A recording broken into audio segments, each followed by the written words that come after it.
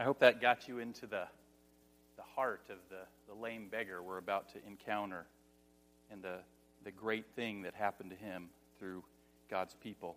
Let me read you how Luke records the story. Now Peter and John, this is Acts chapter 3, verses 1 to 10. Now Peter and John were going up to the temple at the hour of prayer, the 9th hour. And a man lame from birth was being carried, whom they laid daily at the gate of the temple that is called the Beautiful Gate, to ask alms of those entering the temple. Seeing Peter and John about to go into the temple, he asked to receive alms. And Peter directed his gaze at him, as did John, and said, "Look at us." And he fixed his attention on them, expecting to receive something from them. But Peter said, "I have no silver and gold, but what I do have I give to you. In the name of Jesus Christ of Nazareth, rise up and walk."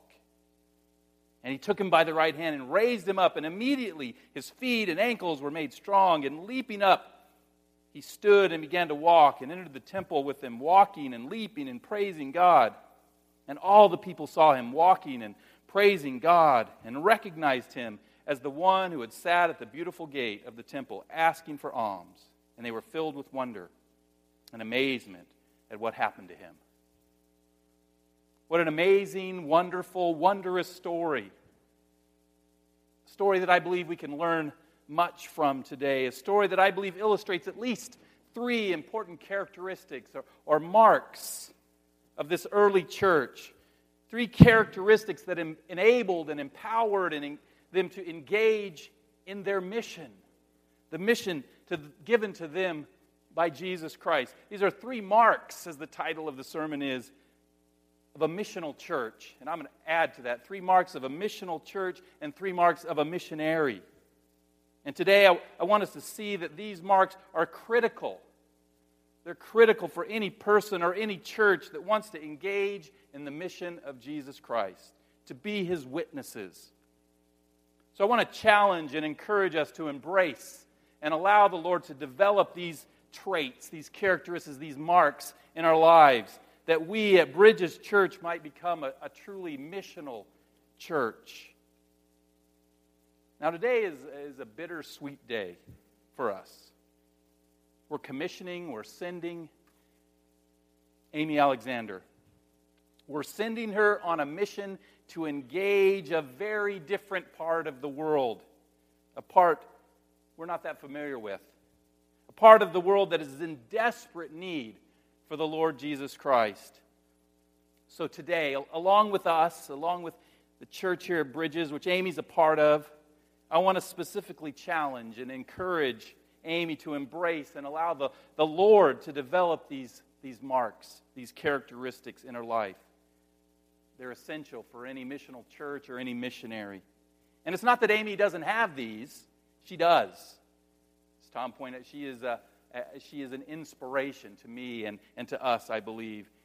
It's that Amy's going into a very difficult and a very challenging place. And she'll need to continually, day by day, trust in the Lord.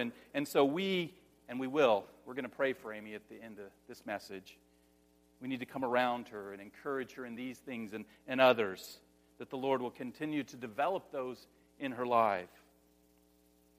So, let's look at these 3 marks that Peter and John demonstrate here in Acts chapter 3. So the first mark of a missional church or a missionary is a care for people. A care for people. We see Peter and John demonstrate that. They care for people around them. They're walking to the temple. They're just heading to the temple. This is a normal practice, normal part of their life. Now at the temple, there's a guy. And this guy has been lame since he was born. He couldn't walk. He's never walked. A man who was one of the neediest people in all of that culture, that society. To survive, he had to beg for alms. Alms is just another word for charity. He had to beg that people would give him coins, money. He'd been probably rejected by most of his society. In that day, people with sicknesses and diseases, it was often attributed to the fact that some sin in their life or sin in the life of their family. So Peter and John, they come upon this guy. He sees them. And like he does with everyone that's passing by, he asks them for alms, for charity. Do you have something for me? Now, this is a common scene at the temple gate, at the gate beautiful. This is where the needy folks would hang out. This is where someone, volunteers, people from their family would carry them in every day, and they would just be there all day. People would come to the temple where God is watching, and they'd want God to see them do a good deed, and so that's where they would give their alms, give their charity to those in need there. Now, when they see this guy, Peter and John have three basic options. They can give him a few coins, and they said they didn't have any, but, they could have went and got some. They could have given him a few coins, maybe make themselves feel a little better about who they were. Okay, I helped out this lame guy. God saw it. I get maybe a reward from God. They can pass him by saying, sorry, not today, lame guy. Not for you today. Or they can demonstrate true care and engage with him. And that's what they do. Verse 4, and Peter directed his gaze at him, as did John, and they said, look at us. They looked at him, they said, look at us. That word gaze is very powerful. It means to look intently upon, to set your eyes upon, to engage with your eyes. The same phrase is used in Acts chapter 1, if you remember. When Jesus ascended into heaven, Luke writes that the disciples were gazing intently. I mean, think about that. Jesus has ascended, and they're gazing intently. They can't take their eyes off of heaven. This is the same word. Luke wants us to understand that Peter and John are engaging this guy. They truly care for this guy and his situation. They're concerned enough to actually see him. Oftentimes we don't, do we? We just walk by people in need. There's emotion there.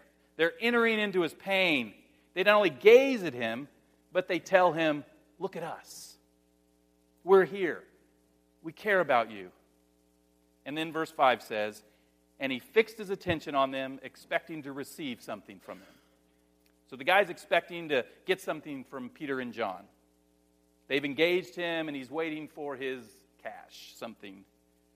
But instead, he gets radical care. In verse 6, Peter says, I have no silver, no gold, but what I do have I give to you. In the name of Jesus Christ of Nazareth, rise and walk. And he doesn't say the words. He reached out and he took him by the right hand and raised him up. And immediately his feet and ankles were made strong.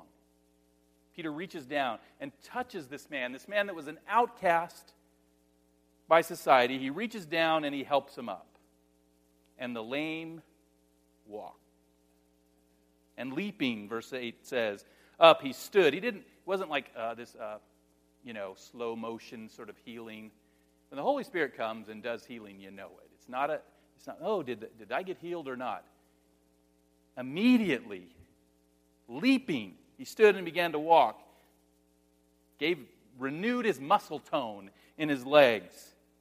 And he entered the temple with them, walking and leaping and praising God. So he goes along with them. They all go in the temple together, and he's walking and leaping and praising God. Peter and John demonstrate true care and concern for this needy man.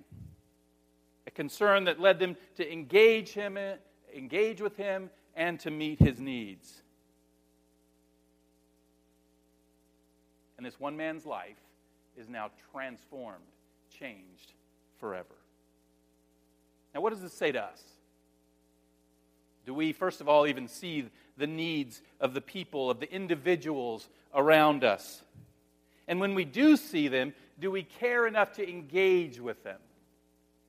We live in a culture where we can put in our headphones, we can turn on our TVs, we can busy our lives, fill our lives with all kinds of things, and never lift a finger to meaningfully engage a person in need around us. We can say we want everyone to be saved. We want everyone to be saved. We can get excited about crusades and big altar calls. But are we willing to truly care for an individual? I want us to see something in the context here. Remember, on the day of Pentecost, when Peter preached his first sermon, how many people were saved? 3,000. Thanks for listening, Gary. Before that day, there were how many believers? About? Gary's trying to beat you guys. Come on, we got a quiz going here. And then, so now there are how many believers? 3,120. All right, approximately. Now that's exciting church growth, isn't it? 3,000 people. When everyone who actually is part of Bridges Church actually comes on a Sunday morning, we're close to that 120. Now imagine if one day 3,000 people were added to Bridges. That'd be awesome.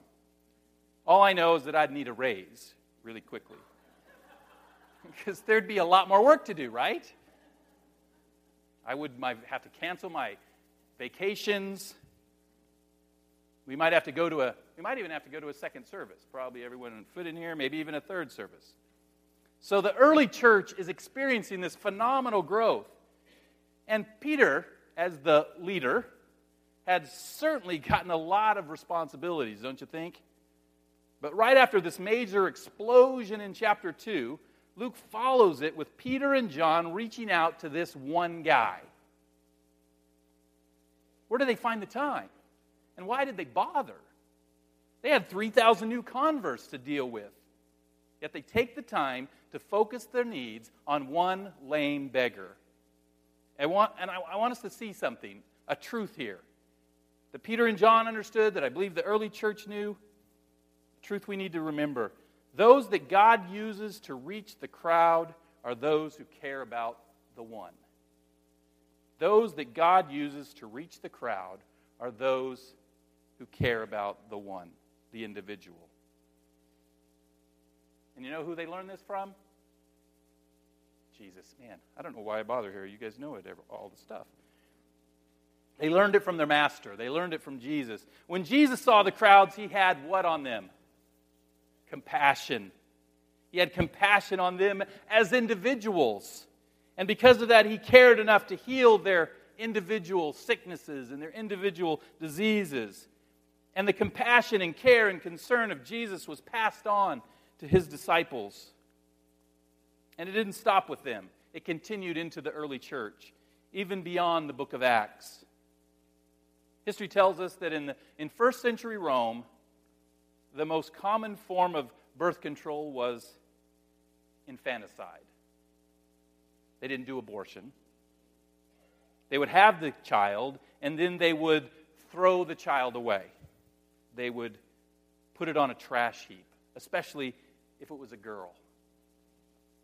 They wouldn't kill the child, that was bad, but they would put it on the trash pile and let it die.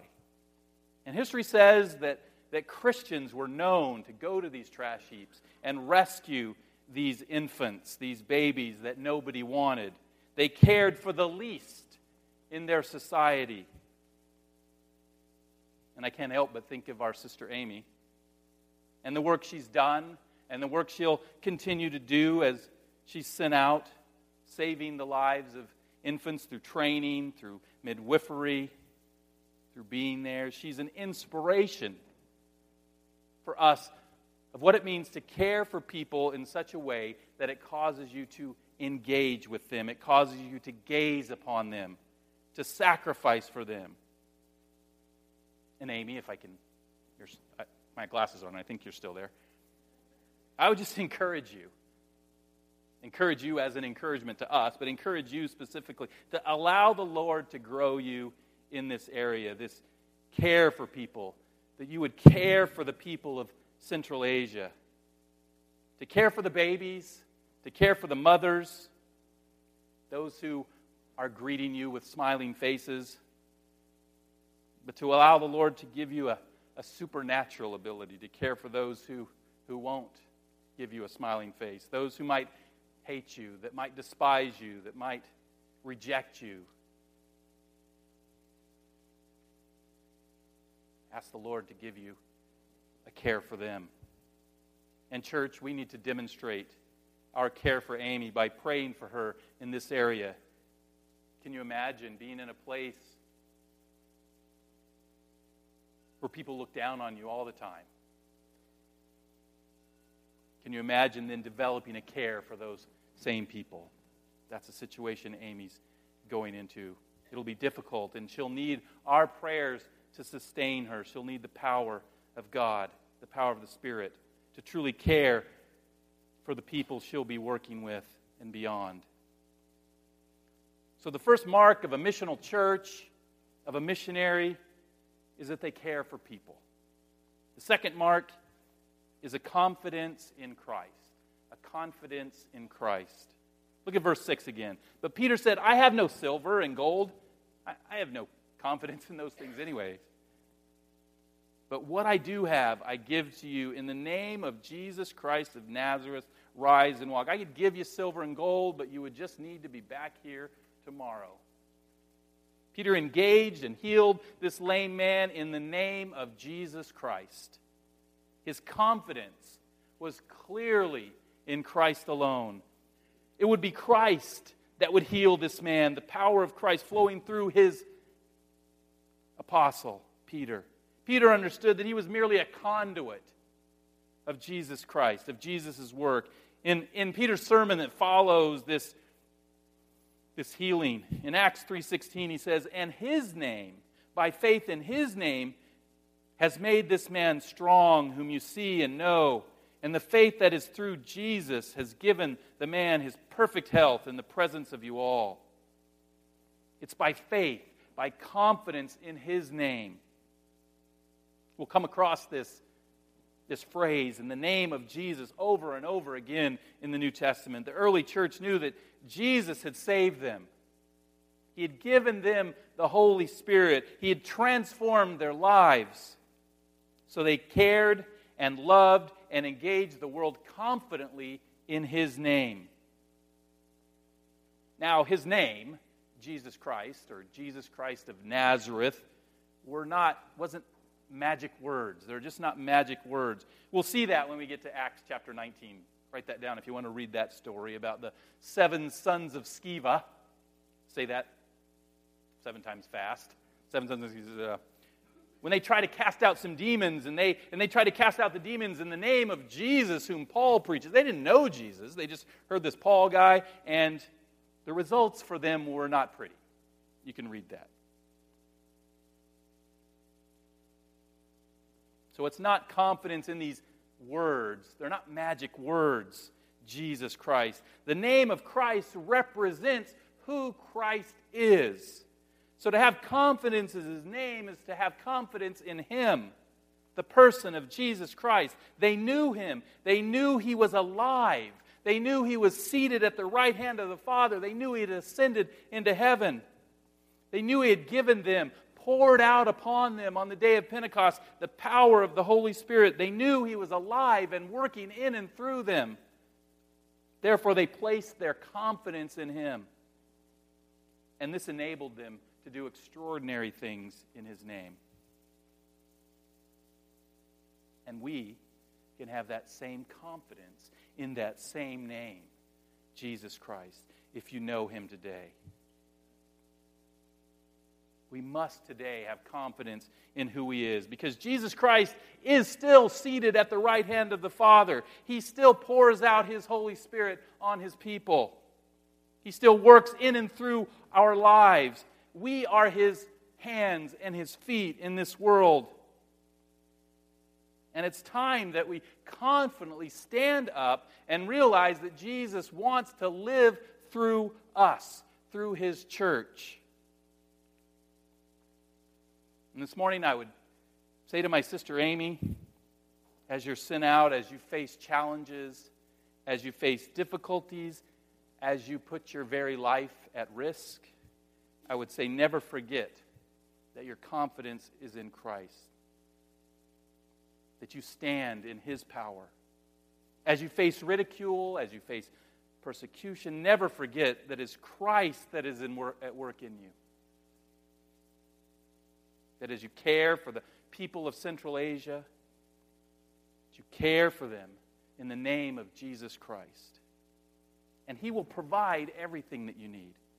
He will provide you with the power, the ability, the patience, the love, the mercy, the grace and the joy that you'll need to engage the people that He's sending you to, that we're sending you to.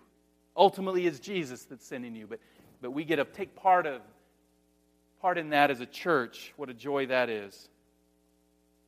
And Amy needs our support in this. She needs our prayers. We need to pray that she will, on a daily basis, remain confident in her Lord Jesus Christ. That she will wake every morning and go to bed every evening knowing that Jesus Christ is there to sustain her every moment. That He's there to work in and through her. That she, even in the midst of difficulty, even in the midst of struggles, even in the midst of ridicule, will demonstrate love and care in the name of Jesus Christ. We have an assignment to pray for her in these things, church. So the second mark of a missional church and a missionary is confidence in Christ. And the final mark we'll look at today is a commitment to the gospel. A commitment to the gospel. The gospel, I hope we know, is the good news of who Jesus Christ is, who and what Jesus Christ has done. That He's opening His arms.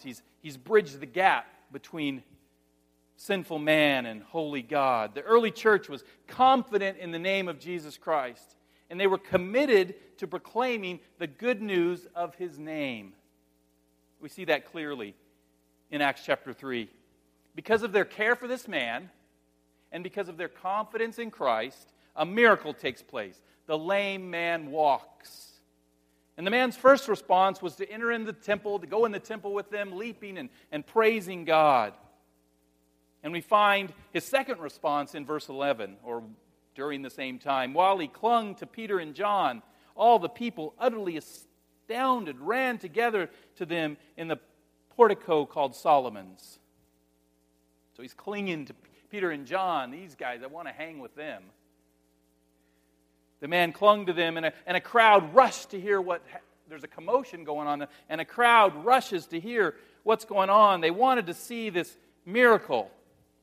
Apparently, the crowd was in awe of Peter and John, because we read in verse 12, and when Peter saw it, he addressed the people, "Men of Israel, why do you wonder at this, or why do you stare at us, as though by our power or piety we have made him walk?" Peter says, "Why are you focusing on us? It's not us who made the lame walk." Then in Acts 3:13, Peter says, "The God of Abraham, the God of Isaac, the God of Jacob, the God of our fathers, glorified His servant Jesus, whom you delivered over and denied in the presence of Pilate when he had decided to release him." It was the God of Abraham, the God of Isaac, the God that you claim to worship here in this temple, Peter says. And He did it. He's the one that healed this man, and He did it. Why? To glorify His servant, His Son, Jesus Christ. You know Jesus, don't you? He's the one you delivered over to Pilate for crucifixion. You remember that? What Peter and John do is they stand up, and they don't point to themselves.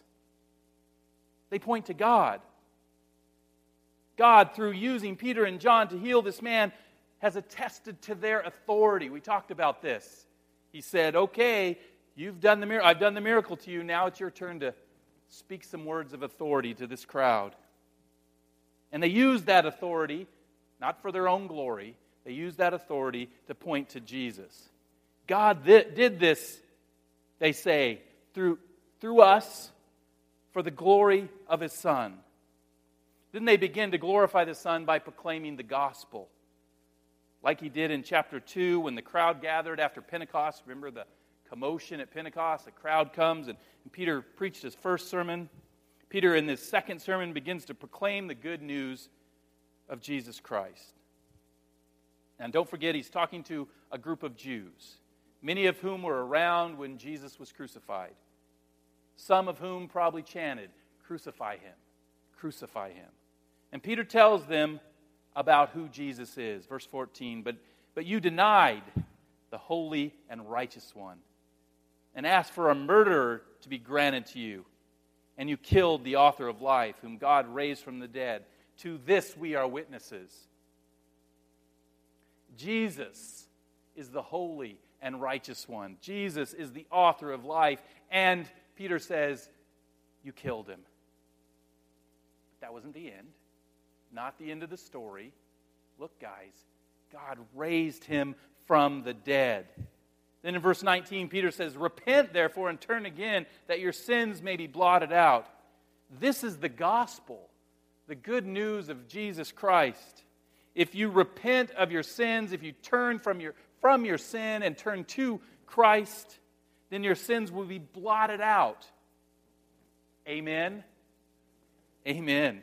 They will be forgiven forever. This is the gospel that Peter and the early church were committed to proclaiming. And this is the gospel that we have to continue. It hasn't changed. Same gospel. Just different messengers. We have to be those messengers. And we have to commit to that gospel. Commit to its proclamation. Now, two things happened after Peter's second sermon. Probably more things happened, but I'm pointing out two. We find in the things that happened in chapter 4.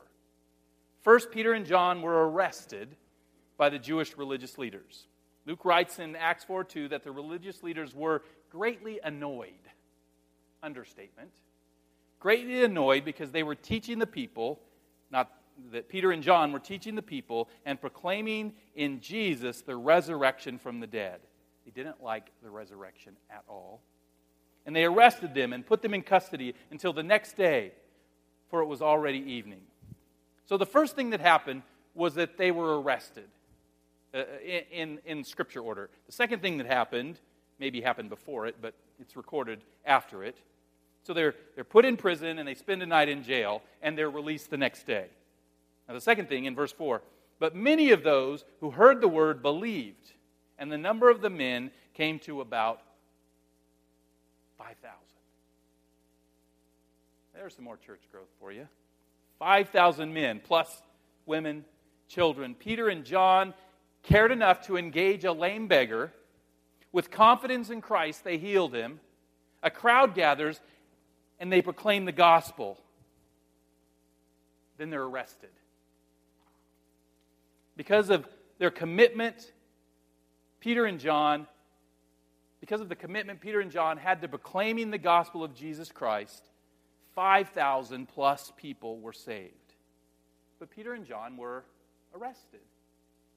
Now, if we could ask them, guys, was it worth it? What do you think they'd say? Of course, no doubt. A night in jail, 5,000 souls, no problem. What a trade-off.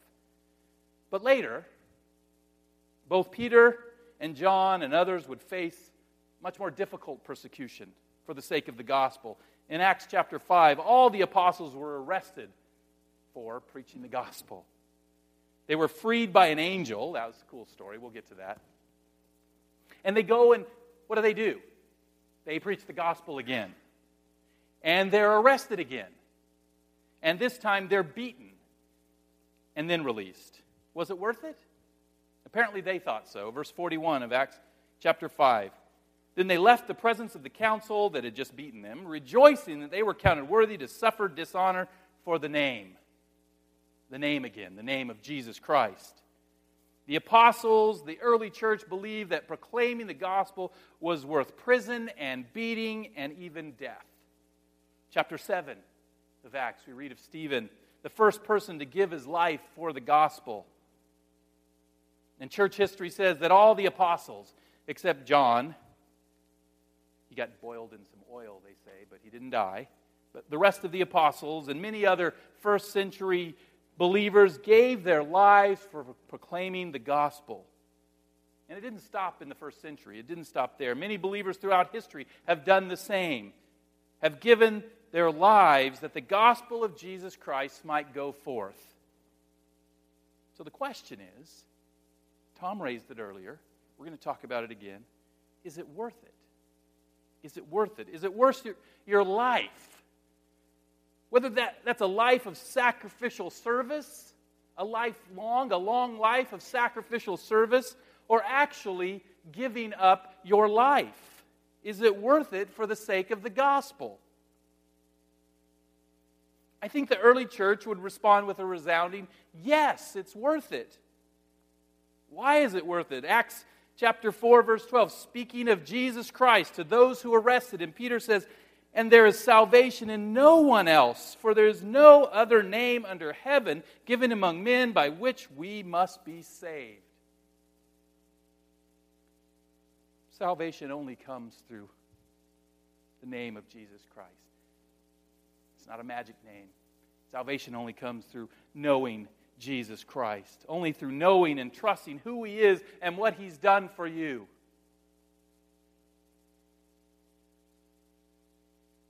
That's what saves you. And what are you saved from? You're saved from your sin. You're saved from eternal separation from God. You're saved from hell itself. And the early church, and many throughout history, have said, if proclaiming the gospel means I'm arrested, I'm in prison, I'm beaten, I'm killed, then so be it. Because through the power of the Holy Spirit, I care for people. My confidence is in Christ, and I'm committed to the gospel. Now that's well and good for Peter and the early church. That's 2,000 years ago. But what about us? What about 21st century Riverside, California? Is the gospel worth our lives? Is it even worth our time? Is it worth risking? Risking what? Embarrassment? Risking our job? Risking a relationship? I am saddened by how little the gospel is really worth to most of us. And I'm talking about us. I'm talking about me. How little we truly care for the people around us. People who, without the gospel of Jesus Christ, are destined to an eternal separation from God. How little confidence we have in Christ to empower us to proclaim the gospel. How afraid we are to proclaim the only message that has the power to save. And all I can say for myself and for others is we need to seek God. We need to repent. We need to pray. We need to come to Him. We need to ask God to work in us that we might commit ourselves to the gospel. We have to decide that the gospel is worth it. And right here today, we have a living inspiration. An amazing example of someone who's truly committed to the gospel. Amy's leaving safe, relatively safe, Riverside, and going to a place where her life will be in much more danger, risk. Why? For the sake of the gospel of Jesus Christ. Yes, that babies might live, but ultimately that there might be people from Central Asia praising God for all eternity. Amy, with her words and her actions, is proclaiming that the gospel of Jesus Christ is worth her life. Whether that means a short, given-up life for the gospel of Christ, or a long life of service, of caring for people, of putting her confidence in Christ, of committing herself to the proclamation of the gospel. In either case, Amy's decided rightly that the gospel is worth it. And just so we're clear, the gospel is not just worth Amy's life. It's worth all of our lives. Each and every one of us must give our lives for the sake of the gospel. That's what it means to be a Christian. We have to open our hands and our hearts to the Lord and say, Lord, my life is yours. Take it. Use it for the gospel. Use it for your precious Son, Jesus Christ. Use it that He might be glorified and honored among the nations. Whether that means a long life of service in Riverside or someplace else, or a short life given up for the gospel, it's worth it. No matter who you are. Amen? Amen. That's 3 marks of a missional church and 3 marks of a true missionary. Caring for people, putting your confidence in Christ, and a commitment to the gospel. And I thank God for Amy, and that she is an example of that to us. And I pray, as Tom talked about this morning, that would be a prophetic word to us. And from us sending out Amy, that would cause us as a church to become more committed to the gospel, and committed to the nations, and committed specifically today and beyond to Amy and the mission she'll be undertaking. I'd just like to speak for our congregation and say publicly to Amy, thank you. Thank you for your care for people, your confidence in Christ, and your commitment to the gospel. You're truly an inspiration to me, to us. And I would say to us, we're going to pray for Amy right now. But she'll need our prayers throughout her time of service. I believe with all my heart that her ministry is dependent on the prayers of God's people. And so now, wherever you're taking notes or writing down, or your PDA, or your whatever, personal, we don't say that anymore, your iPad, your phone, whatever, your smartphone, jot down a note, I'm going to pray for Amy.